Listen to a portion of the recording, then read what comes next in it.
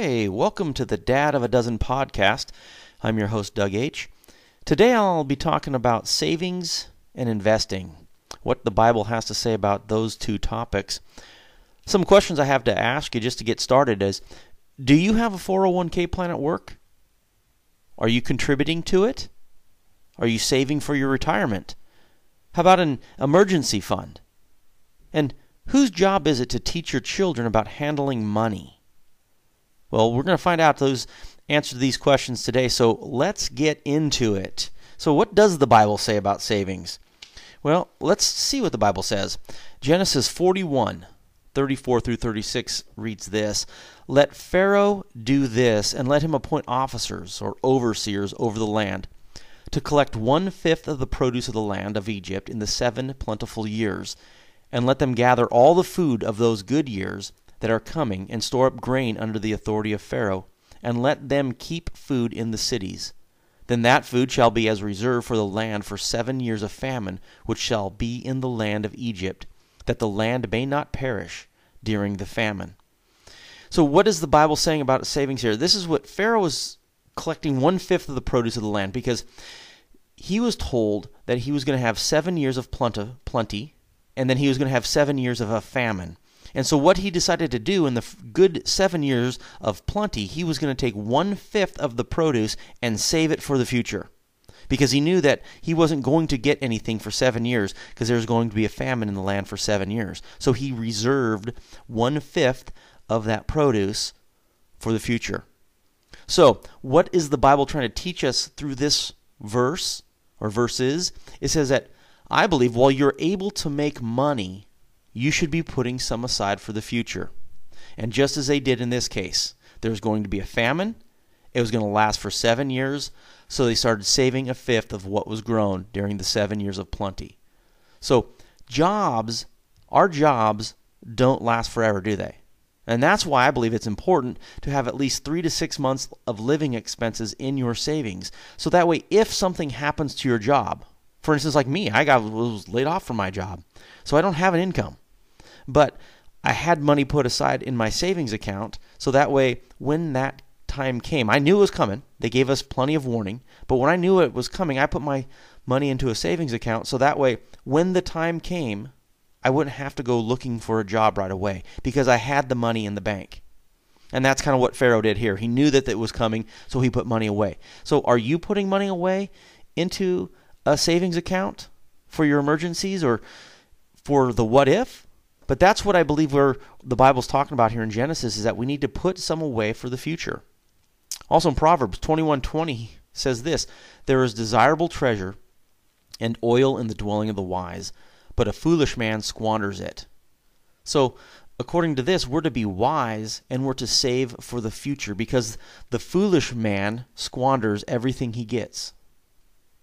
As soon as it comes into his hand, he spends it on whatever. But we're not to be that way. We're not to be foolish. We're to be wise. So we need to save for our future. And Proverbs 30, verse 24 through 25 reads this: "There are 4 things which are little on the earth, but they are exceedingly wise. The ants are a people not strong, yet they prepare their food in the summer." And again, we are reminded to save while we are able to, and while the funds are still coming in. Because there will come a time in your life when you won't be able to earn money like you once did. There's just going to come a time when you're not going to be able to do it. So the Bible encourages, and it also teaches us, to save for the future. And this would include having money set aside for emergencies, at least $1,000, and then eventually going up to 3 months living expenses, just as it says that in step 3 of the Crown Money Map. Okay, so there's the Bible, talks about saving. So being a good steward, as we've been talking about stewardship, this is one of them, is to save for your future. And so with that in mind, there's a story in the Bible, and it's about a rich man, and the Lord calls this rich man a fool. And let me read part of this story to you, then I'll explain what the whole gist of this story is about. You can find it in Luke 12, verses 13 to 21. It says, "Then one from the crowd said to Jesus, 'Teacher, tell my brother to divide the inheritance with me.' But he said to him, Man, who made me a judge or an arbitrator over you? And he said to them, Take heed and beware of covetousness, for one's life does not consist in the abundance of the things he possesses. Then he spoke a parable to them, saying, The ground of a certain rich man yielded plentiful.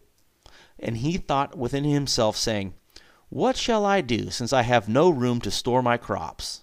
So he said, I'll do this. I will pull down my barns and build greater, and there I will store all my crops and my goods. And I will say to my soul, Soul, you have many goods laid up for many years. Take your ease, eat, drink, and be merry. But God said to him, Fool, this night your soul will be required of you. Then whose will those things be which you have provided? So is he who lays up treasure for himself and is not rich toward God. For where your treasure is, there your heart will be also. So, this guy, the reason the Lord called him a fool was because he was looking out for himself and not the Lord or the Lord's work. He thought his possessions were more valuable than God. And remember that everything that we have, God has given it to us. It's not really ours in the first place. And our focus should be on God and His will instead of our own. And the rich fool should have been given the excess crops to the poor of the land. And his heart was in his treasures and not toward God. It reminds me of another story about a rich kid unwilling to sell his possessions and follow Christ. And that's in Matthew 19. I'm going to read that for you because it goes right along with this rich fool that the Lord called a fool. It says in verse 16, chapter 19 of Matthew, it says, Now behold, one came and said to him, Good teacher, what good thing shall I do that I may have eternal life? So he said to him, Why do you call me good? No one is good but one, that is God. But if you want to enter into life, keep the commandments. He said to him, Which ones? And Jesus said, You shall not murder, you shall not commit adultery, you shall not steal, you shall not bear false witness. Honor your father and your mother, and you shall love your neighbor as yourself. The young man said to him, All these things I have kept from my youth. What do I still lack? And Jesus said to him, If you want to be perfect, go, sell what you have and give to the poor, and you will have treasure in heaven, and come, follow me. But when the young man heard that saying, he went away sorrowful, for he had great possessions. Again, this kid in this story, in this parable that Jesus was telling, he valued his possessions more than Christ. So my question to you is, just so you can think about this, is where is your treasure? Is it in the things of God, or is it in your earthly riches? And if it's in the first, if it's in the second one, your earthly riches, well, I think we need to evaluate and take them off of the earthly riches and put them on God. And let's not be a fool like the first guy, where he tore down his barns and made them bigger so he could put all of his stuff in there, rather than just giving his excess to the poor. And I think we need to do the same thing. We need to look out for those, one, obviously in our family, but also for those that are outside of our home that need it.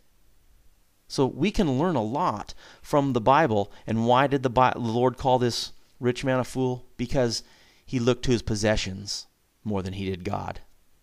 And I hope that some of us do the same thing, aren't doing the same thing. I think we should be trusting God more than we are our possessions. And then also the Bible, what kind of principles, investment principles, can we learn from the Bible?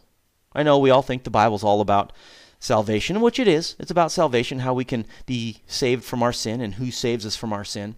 But also there's some investment principles that we can glean from the Bible as well. So let me just give you a few of these. Proverbs 21:5, The plans of the diligent lead surely to plenty, but those of everyone who is hasty surely to poverty. So basically it's saying to make a plan to save a little at a time over a long period of time. Brings me back to that steady plodding brings prosperity. A little bit over time. And we're making a plan. You have to have a plan to save money.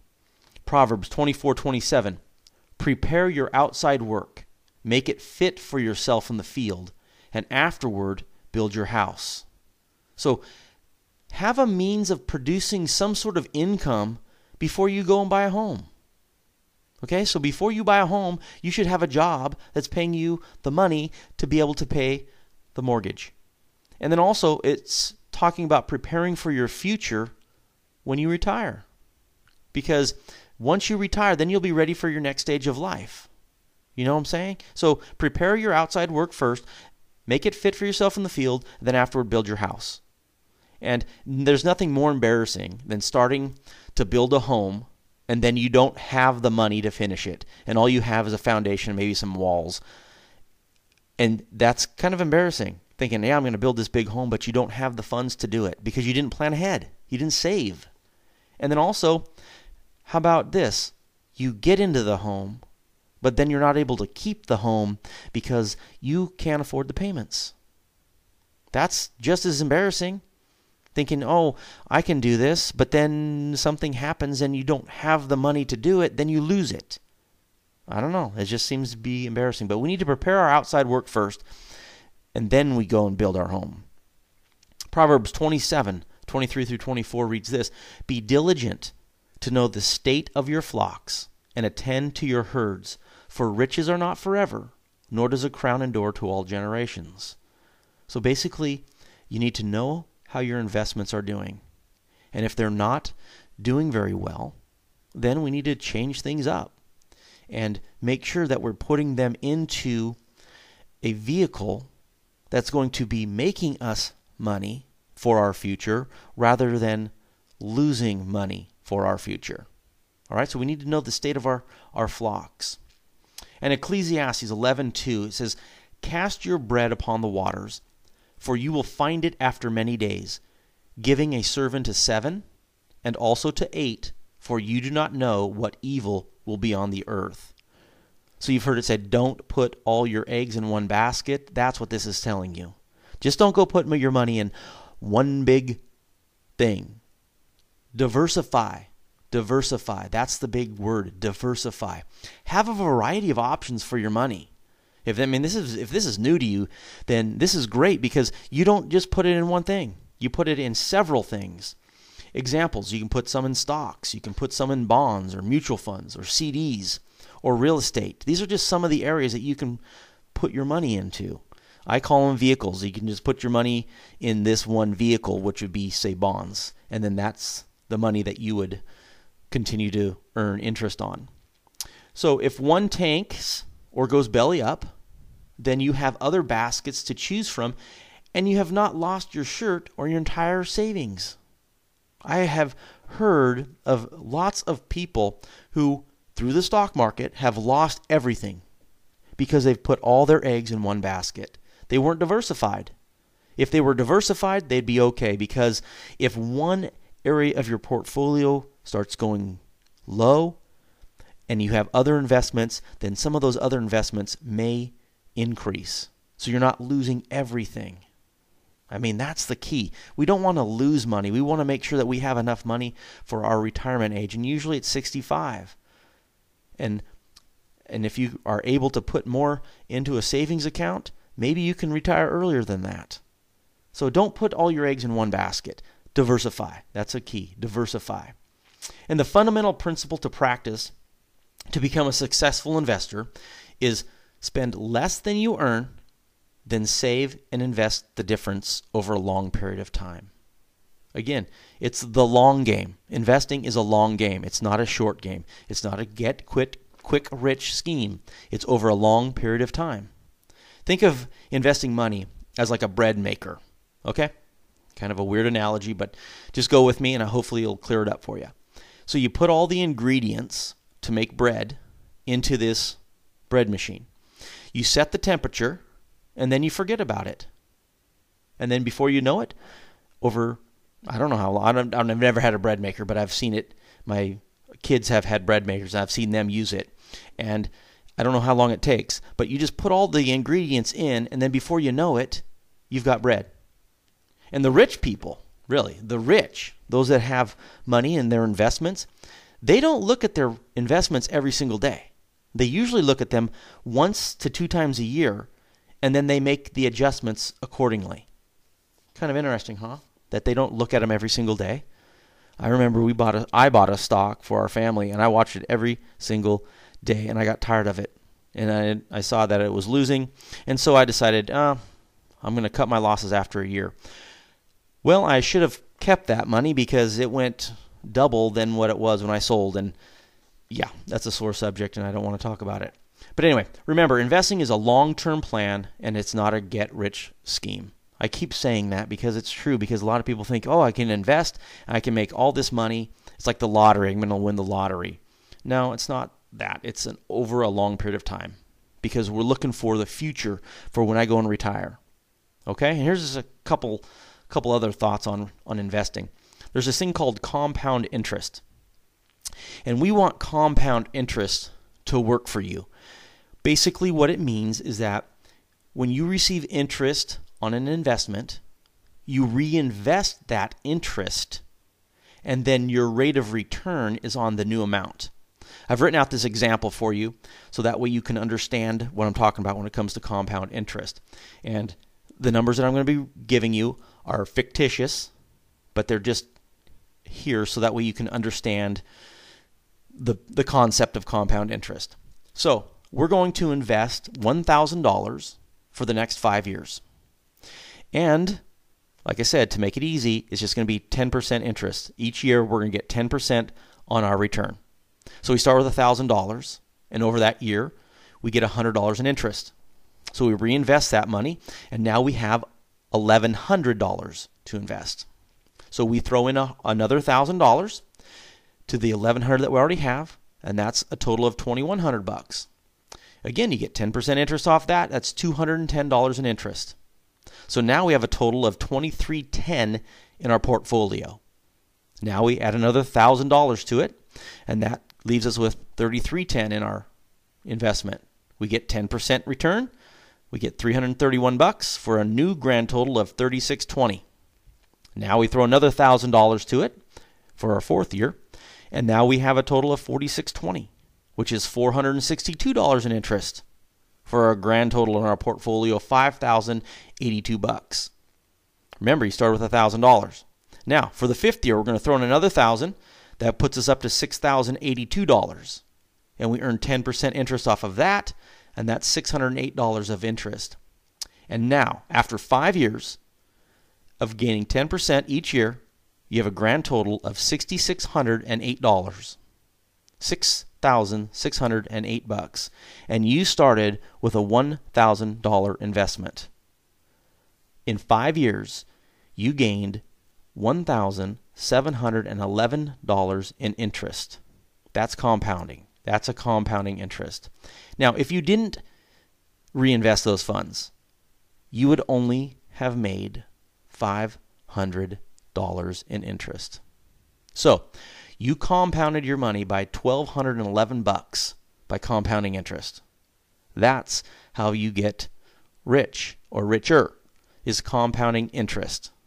So that's what I want to talk about when it comes to compounding interest. We want our money to work for us, and that's the concept. Obviously, you're not going to see a 10% return on your money. Maybe you will in the stock market, but if you wanted to put it into a savings account or a CD, you're not going to see those types of numbers. But I only did that so that way you can see what compounding interest will do for your money. And one more thing I just want to talk about when it comes to investing. Investing is all about how much time you have to invest, and then the risk that you want to take. And for example, here you go. An 18-year-old kid has approximately about 45 years before they can retire. Okay? So they can risk money in the market. They can put it in a high-risk investment, because if they were to lose it, they have a long time to gain back their losses. And so they might invest in individual stocks. They might invest in mutual funds or real estate because they're young. They have a long time to go to invest and to recoup some of those losses. Because when you put money in the stock market, you're probably going to lose some money because the market goes up and down, up and down. Trust me, I've lost money in the stock market many of times. And so when you are young, you have the opportunity to make it back because you have all that time. Now, if you're an older person and you're nearing retirement or you are in retirement, you may want to place some of your funds into a low-risk investment, such as a money market or CDs or treasury bills, because you don't want to lose those funds because you spent all that time earning them and putting them away for the future. Now the future's now, so you can start using them. And you're not going to be gaining a lot of money, but you're not losing it either because you're going to need that money to live off of, right? And so usually some of these returns are about 3% annually. You get about 3% per year. But I was just looking it up now on money markets and CDs, and right now in the economy that we have, we're not even making 1% on your money. So why would you even want to go that direction? You may just want to leave it in the stock market and then go and buy these stocks that are low risk, which means you'll gain some interest and you're not going to lose them. But if you're an older person, that's what you want to do. You want to put your money into these low risk investments, so you're not going to lose your retirement. And of course, if you're somewhere in the middle, you can have investments in both low and high. And a lot of these are like government bonds and corporate bonds. And these are set interest rates, and they pay you the interest every 6 months. And that's a good way of going. Granted, you're not going to be getting cost of livings and whatnot, but at least you know that you're going to be receiving that interest. And so those are just a little information on some investing about compounding interest and then the time that you have to invest. And there's some good books out there to read about money and investing, and I'm just going to list a few of them that we've read, that we've applied to our investments, and it's helped us. One book's called Your Money Counts by Howard Dayton. The other one is Your Money or Your Life by Joe Dominguez and Vicki Robin. And the next one is The Millionaire Next Door by Thomas Stanley and William Danko. Really good books. That one's really an eye-opener about the millionaire next door. I won't get into it. I'll let you read it for yourself. And then, in my opinion, this is my opinion, any book by the late Larry Burkett is excellent on finances, especially when it comes to what the Bible has to say about the finances. Great books. These are just some of the few. I'm sure there's a lot more out there. There's other people out there that have written good books on investing, but these are the ones that my wife and I have picked up and we've read, and that they're in our library. And so just something for you to peruse and think about. But that's what we can learn about investing from the Bible and just some of my opinion. And so with that being said, I'm going to talk about parents now. Should we as parents, if you have children, should we attempt to leave material inheritance to our children? Good question, huh?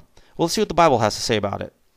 Genesis 24:35 through 36 reads this: "The Lord has blessed my master, Abraham, greatly, and he has given him flocks and herds, silver and gold, male and female servants, and camels and donkeys.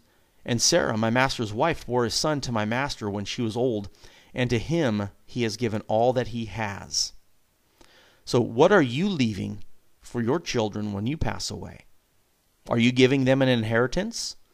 Or are you leaving them your bills because of the debt that you have accumulated? What are you doing? Are you leaving it for them? Or are you giving them some inheritance? Proverbs 13:22 says, "A good man leaves an inheritance to his children's children." And obviously, as believers, we should be attempting to leave something for our children, and not just our children. It says here, children's children, but as well as to our grandchildren. Have you thought about that? About saving something for your grandchildren? That's why being out of debt and handling money God's way is so important, because it allows us to be free so we can leave an inheritance to our children and even our grandchildren. Now they're talking about money and property. That's what they're talking about, leaves an inheritance to his children's children. But I believe the most important inheritance that a parent can leave for their children is teaching them the Word of God and their salvation, because their salvation is more important than money and things. Because if they don't accept Jesus as their Savior, then they will not enter into to heaven. And so that's what I believe is the most important inheritance a parent can leave is the salvation of their children, to teach and train their children the Word of God on how to be saved, how to live by moral convictions, and how to be more like Christ every single day. That's the most important one, in my opinion. And then, last question is, whose responsibility is it for teaching children how to handle money from a biblical perspective? Deuteronomy 6:6-7 says this, "And these words which I command you today shall be in your heart. You shall teach them diligently to your children, and shall talk of them when you sit in your house, when you walk by the way, when you lie down, and when you rise up." It's ultimately the parent's responsibility to teach and train your children in biblical finances. It's just as important to teach them the Word of God, but it's also important to teach them about handling their finances properly. So, it's important for parents to be studying the Word of God so they can teach it to their children. It's so important that the parents know the Word of God. They're reading it themselves. But it's also important that they're reading books about how to handle money God's way and how to live lives that are in God's plan and not their own plan. And because I'm telling you, it's not the church's job to do it. It's not the school's job to do it or anyone else's job. It's you, the parent's responsibility. It's your job to teach them. It's your job to teach them. Proverbs 22:6 says, "Train up a child in the way he should go, and when he is old, he will not depart from it." So start planting those seeds early, God's Word in their hearts early, so when they mature, they will not depart from it. And then they will produce good fruit. Okay, this is some of the ways that our family has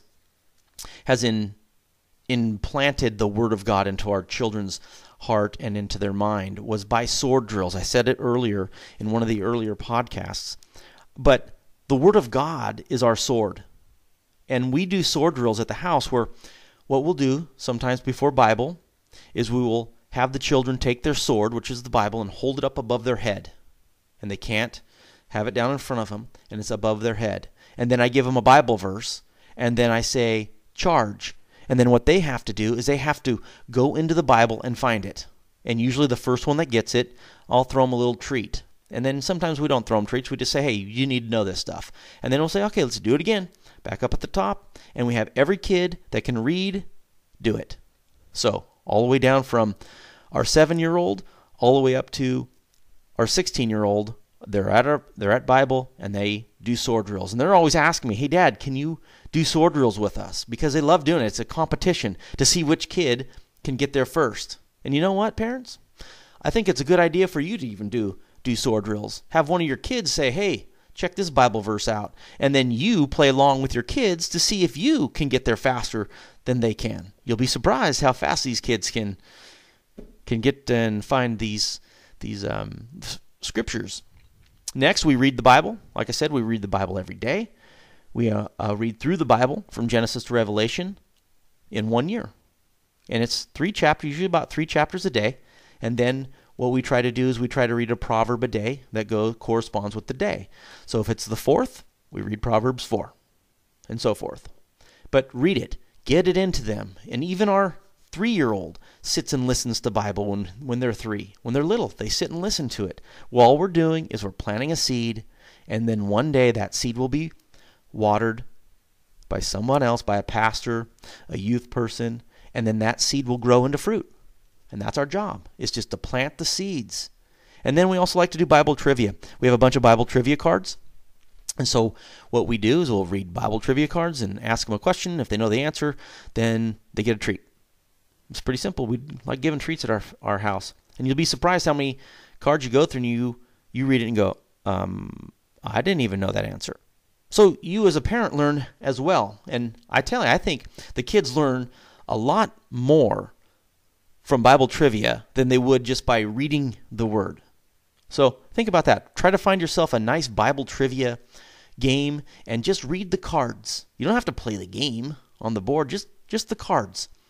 And then if you really want to get into that, maybe you just tell kids, hey, let's make our own Bible trivia. I'm going to give you a chapter, come up with 10 questions, and then we'll print them out and see if people can find them. Because we did that in our family. We did the entire Bible one summer. We assigned each kid, we started in Genesis, and we gave each kid a chapter and said, come up with 10 questions. And then Mom and I did the same thing. And Mom and I would read the questions, make sure they were legitimate questions and the answers were correct. And we typed them out, printed them out, and we had them for all 66 books of the Bible. And so then what we would do is we'd read the chapter, and then we'd say, here's the questions, see if you can find them. And that really got all of us, our minds right with the Bible, because we had to come up with the questions, and then we got to know the Bible too, because we knew which books, the chapters, and that's a great way to learn the Bible as well. Anyway, Ephesians 6:4 says this, and you, fathers, do not provoke your children to wrath, but bring them up in the training and admonition of the Lord. So ultimately, dads, it's your responsibility. It's your responsibility to teach your children the Word of God. Don't neglect that important calling, dads, in teaching your children about the Word of God. Don't put it on your wife. She's got plenty of other responsibilities that God has given her. But dads, it's your responsibility to get your kids in the Word of God and to teach them the Word of God. But you can't teach something that you don't know if you're not reading it every day, right? You can't. So dads, I'm asking you, open the Bible and read it. Read it on your lunch breaks. Read it before you go to bed.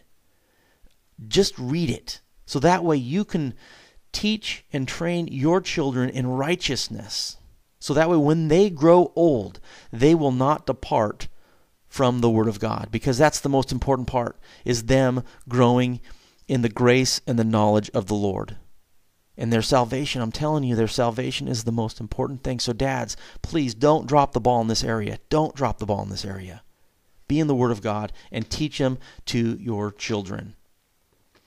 And one other thing before I finish this saving and investing deal. When you think of investing in savings, does a will come to your mind?